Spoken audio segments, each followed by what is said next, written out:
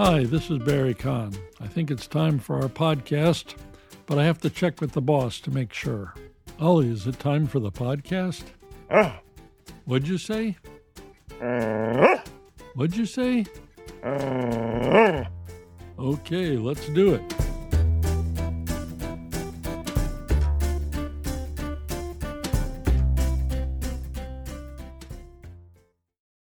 The IPA, International Phonetic Alphabet, is a tool used by linguists to help record the sounds of a language.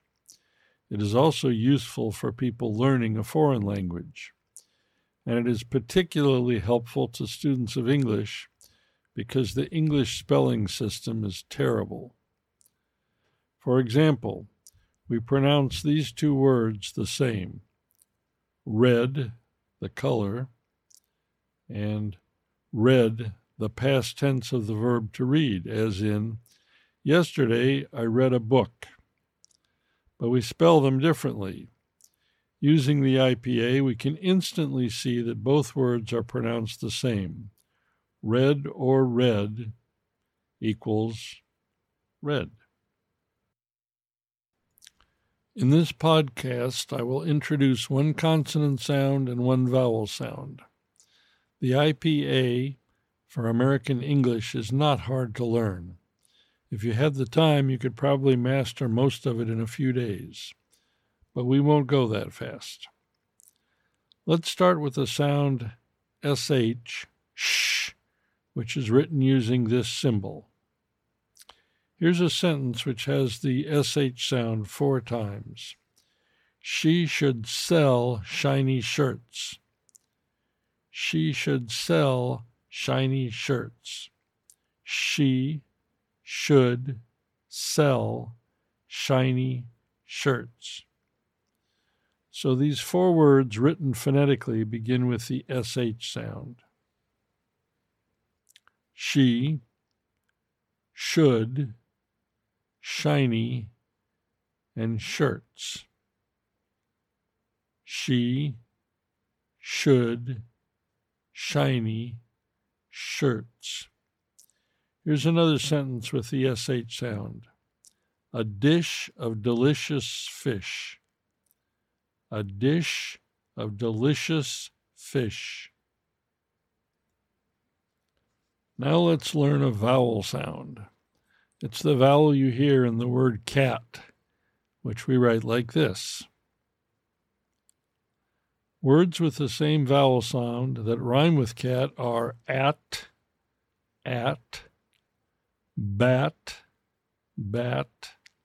fat, fat, hat, hat, mat, mat, gnat, gnat, pat, pat, rat, rat, sat, sat, tat, tat, that, that.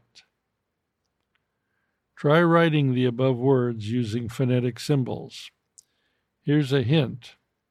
The symbols for these sounds, B, F, H, M, N, P, R, S, T, are the same as the letters.